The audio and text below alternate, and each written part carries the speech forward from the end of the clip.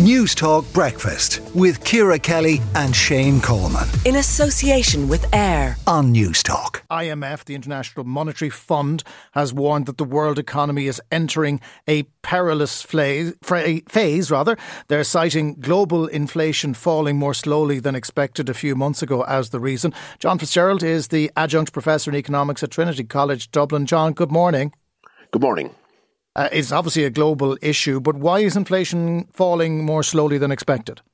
Partly because the economy did somewhat better than expected after the Ukraine war broke out and the major shock in terms of energy prices. So we haven't felt we felt the inflation, but employment continues to grow and the economy is growing, in the Irish case, quite vigorously still. So that's why inflation hasn't fallen as rapidly as they had anticipated. So it's likely there'll be a further rise in interest rates, and interest rates are rising to actually make the slowdown happen. Is it a case that we will still have further rises to come, or they're just going to keep them high for some time? Well, I think they'll certainly be at their current level at a minimum up to the end of next year. But I think that it is quite likely that the ECB will raise our interest rates again in May. There could be another interest rate rise after that. But given that the economy is slowing, that could be the last. Germany doesn't seem to be faring very well here. What ramifications might that have for the Eurozone?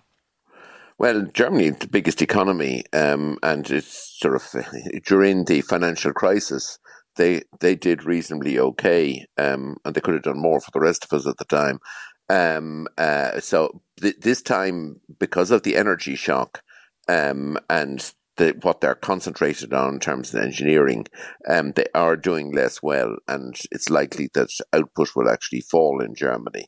So as a result, for the euro area as a whole, growth will be slow. It'll be less than 1%. It will still grow in the euro area, or that's what the prediction is.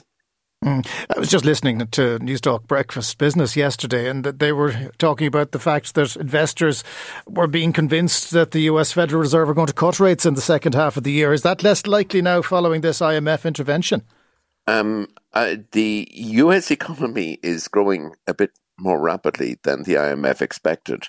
And as a result, it may be necessary to raise interest rates further in the US, but who knows? It basically, central banks look at the data and decide what they're going to do much closer to the time. They don't have a plan and say it's going to happen in 3 months' time. We're going up by a quarter. In 9 months, we're going to cut by a quarter. The world isn't like that, and they are responsive to what seems to be happening at the moment. Things in the US, the economy is doing reasonably okay. Okay, uncertainty is the best we can put in it for the minute. John Fitzgerald of the ESRI, thanks very much for joining us. News Talk Breakfast with Ciara Kelly and Shane Coleman. in association with AIR. Weekday mornings at 7 on News Talk.